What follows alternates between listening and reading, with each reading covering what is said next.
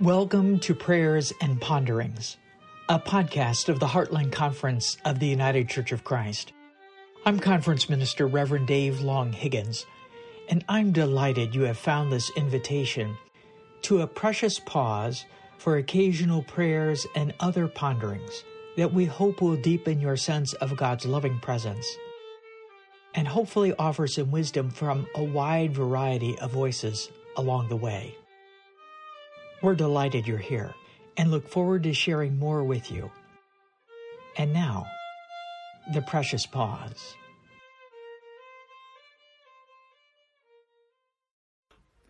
Dear friends of the Heartland Conference, I'm Reverend Dave Long-Higgins, honored to serve you as your conference minister. Recently, several have asked that I share some words that I have shared along the way, 10 touch points, if you will, for times of launching. I've shared these with others at times of graduation or baptism or at other important junctures in the journey, if you will. And I share them with you in hopes that they may be helpful to you. They're based on the letter to the Colossians, chapter 3, verses 12 through 17. And let me remind you what those verses hold. As God's chosen ones, holy and beloved, clothe yourselves with compassion, kindness, humility, meekness, and patience. Bear with one another, and if anyone has a complaint against another, forgive each other just as the Lord has forgiven you. So you must also forgive. Above all, clothe yourselves with love, which binds everything together in perfect harmony. And let the peace of Christ rule in your hearts, to which indeed you were called in the one body. And be thankful. Let the word of Christ dwell in you richly. Teach and admonish one another in all wisdom, and with gratitude in your hearts, sing psalms, hymns, and spiritual songs to God. And whatever you do, in word or deed, do everything in the name of the Lord Jesus, giving thanks to God the Father through him. May God bless us in the hearing of this word. Now, for these 10 touch points for launching. Number 1, touch water daily. That is, remember that you are chosen by God for a life of love and called beloved. Now that sounds nice, but what does it mean? Does it mean that some are chosen and some are not? I want to emphatically say no. What it does mean is that through our baptism and confirmation, we have said yes to the eternal pull of love on our lives. We symbolize it with water. But the truth is that it is an event of something that happens deep within each of us. It doesn't happen in the same way for any two people. But somehow, somewhere, we discover that love, God, is the center of all things. Baptism is a sign that we want to explore this reality more and more. You are chosen by God, as is the whole creation. When you're launching a new chapter, or when things seem out of control in transition, remember to touch water daily and keep saying yes to the love of God, even if in the moment it is only a thin memory. Number 2, remember to get dressed. Now, this will probably not come as a surprise to you. You're not likely to leave your house without putting your clothes on, or so it might seem. The plain fact is that most of us who have sensed the claim of God through Christ go out at least at some point without putting on our clothes. Now, before you think I've absolutely lost my mind, let me remind you that the Apostle Paul suggests that the clothing for Christians should be compassion, kindness, humility, meekness, and patience. Each of these could be a letter topic in themselves. Since I don't want to completely bore you, let me observe something to you. These clothes are radical and countercultural. Compassion, kindness, humility, meekness, and patience. These would be considered weak by society standards, terribly inefficient. Just one thought here. We live in a culture which tends to see money as God. These things that Paul describes will probably not make you the richest person in the world. They will draw you more deeply into the heart of God and offer a freedom from fear that no money can buy. Just one other thing. One of the greatest criticisms I hear of the church, those of us who say we are followers of Jesus Christ, is that we don't look any different than anybody else.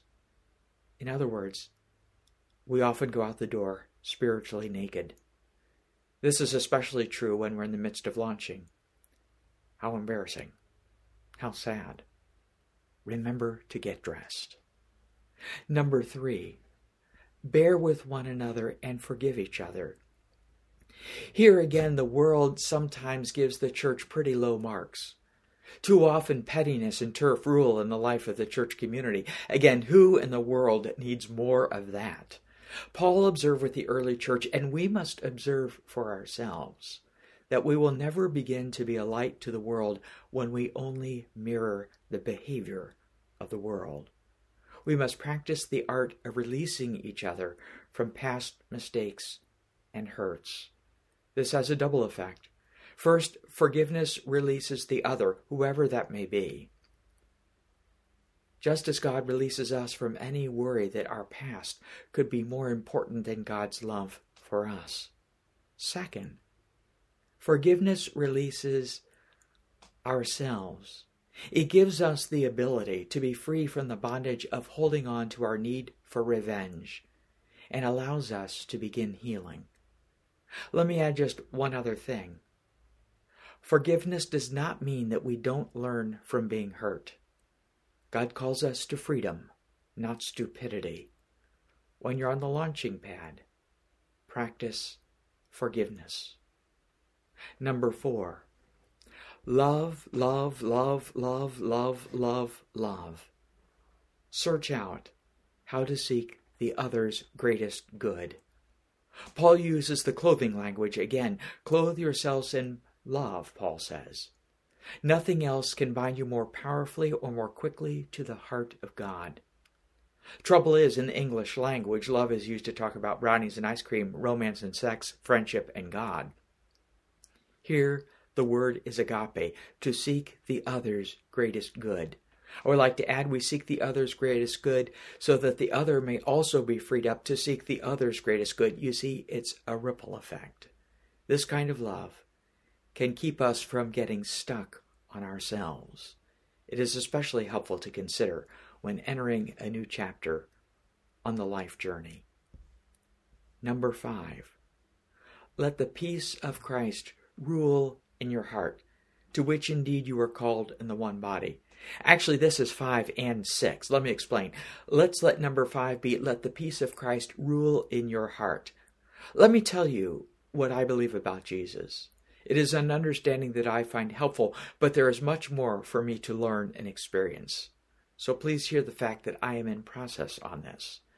Jesus Christ was both a great teacher and is an enduring presence.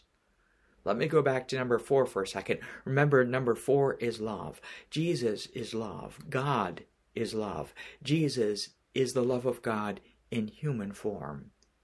It is in this way I can say Jesus is both divine, pure love, and human, lived here on earth. Oftentimes, when I'm reading the gospel, I substitute the word love for Jesus. There's a richness to the reading when I do that. You might give it a try. The essence of this love is still with us. In fact, it can rule our hearts if we will let it. And it can offer us real peace. Let the word of Christ have run of the house. Give it plenty of room in your life. Number 6, don't forget that you are called into the one body. Here's a biggie. The Christian life is a communal life. When you were baptized and confirmed, it was not just something between you and Jesus or you and God. What was celebrated was the fact that you said yes to the call of God into community. And the community of the church said, yes, we will journey with you.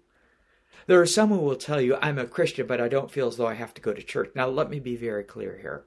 Never in the Bible are people simply called to individual journeys. The Christian life is a life in community. God wants nothing less than the building up of the human family. That means involvement in the messy, frustrating, joyful, encouraging mix that community life inevitably brings. It does not mean that church people are better than anybody else.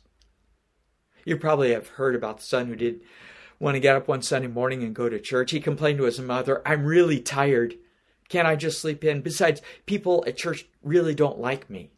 To which his mother responded, "Yes, I know, son, but you're the pastor and you've got to go." The call into community is a call to the intentional spiritual journey together. Church life must always be critiqued under the lens of love and justice, but I still believe that the best hope for the world over the long haul exists in gathered worship communities, whatever form that gathering may take. As we well know, that shifted in the past couple of years. It is in such communities that others can carry faith for us when God seems distant and lost. In times of launching or transition, the tendency sometimes is to stay in bed. Keep distance from community. Instead, find a healthy Christian community to be a part of wherever you go. Number 7, read some of our shared faith poetry regularly, even every day if possible. This is one of the ways in which the Word of God, of Christ, can begin to dwell in you richly. But I'm often you hear more than just advice to read the Bible. You're probably saying to yourself, yeah, Dave's supposed to tell everybody to read the Bible. But this is more than just lip service given because I'm supposed to say that. Did you get what I just shared here? Read the faith poetry regularly. I want you to read the Bible not because every word is literally true, as in historically accurate, but because by reading these accounts of people on the journey, you will find yourself accompanied.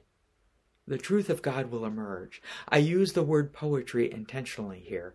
The words we have in the Bible are just that, words. It's what they point us toward that is most important. Read with a sharp mind and an open heart. This will keep you from mindless literalism and heartless analysis. You will discover that the Bible offers an evolution of understanding of how God is at work, and the Spirit of Christ will grow in you. Number 8, embrace justice over just us. The entire life of Jesus is a litany of risk-taking to bring outsiders inside. If there was someone Jesus was not supposed to come in contact with, he intentionally went out to meet them. Maybe you've noticed this. Women, lepers, tax collectors, Samaritans, Gentiles, you name the group, he was with them. The world emphasizes looking out for number 1. It thrives on spiritual numbness, especially the "I've got mine" or "we'll look out for just us" syndrome. Jesus models a very different ethic. It is one of justice, of seeing that love is more than sentiment for those who look or act like us. Rather, it is acting for the good of the other, regardless of gender or sexual orientation or economic status or education level or mental or physical ability. This is more than just political correctness. It is at the very heart of Jesus Christ. It is why sometimes some of us go on mission trips, or pilgrimages, better said. Not so that we can help others, as important as that may be, but so that our eyes may be opened, and we may recognize the risen Christ in the lives of those whom the world may consider the least, so that we may be changed. In times of launching, remember to embrace justice over just us.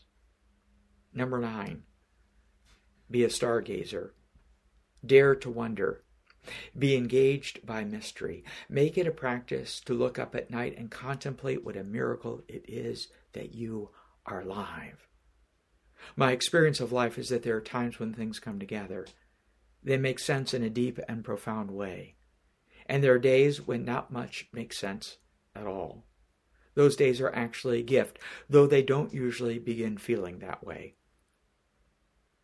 They are a gift because they force me to give up some of the control which my ideas try to place on God.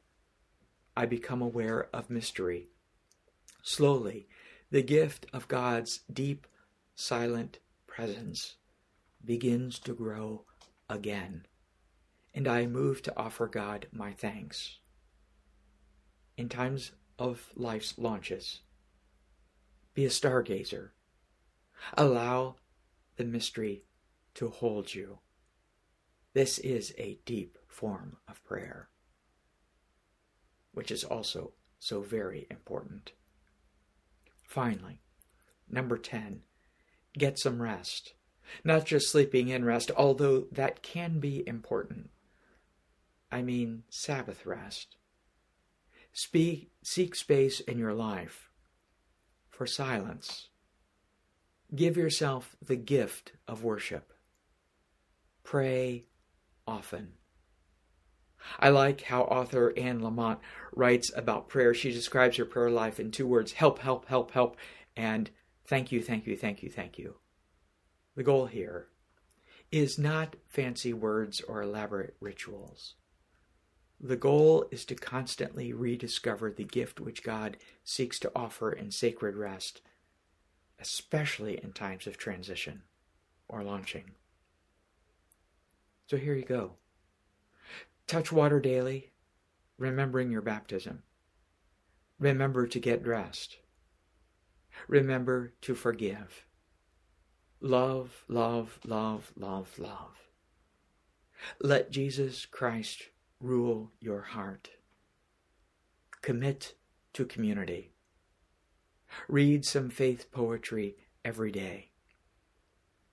Embrace justice over just us. Be a stargazer. Get some real rest, as in Sabbath. Well, there you have it. 10 launching touch points for the journey. Sure, I've left much out, and you'll add your own.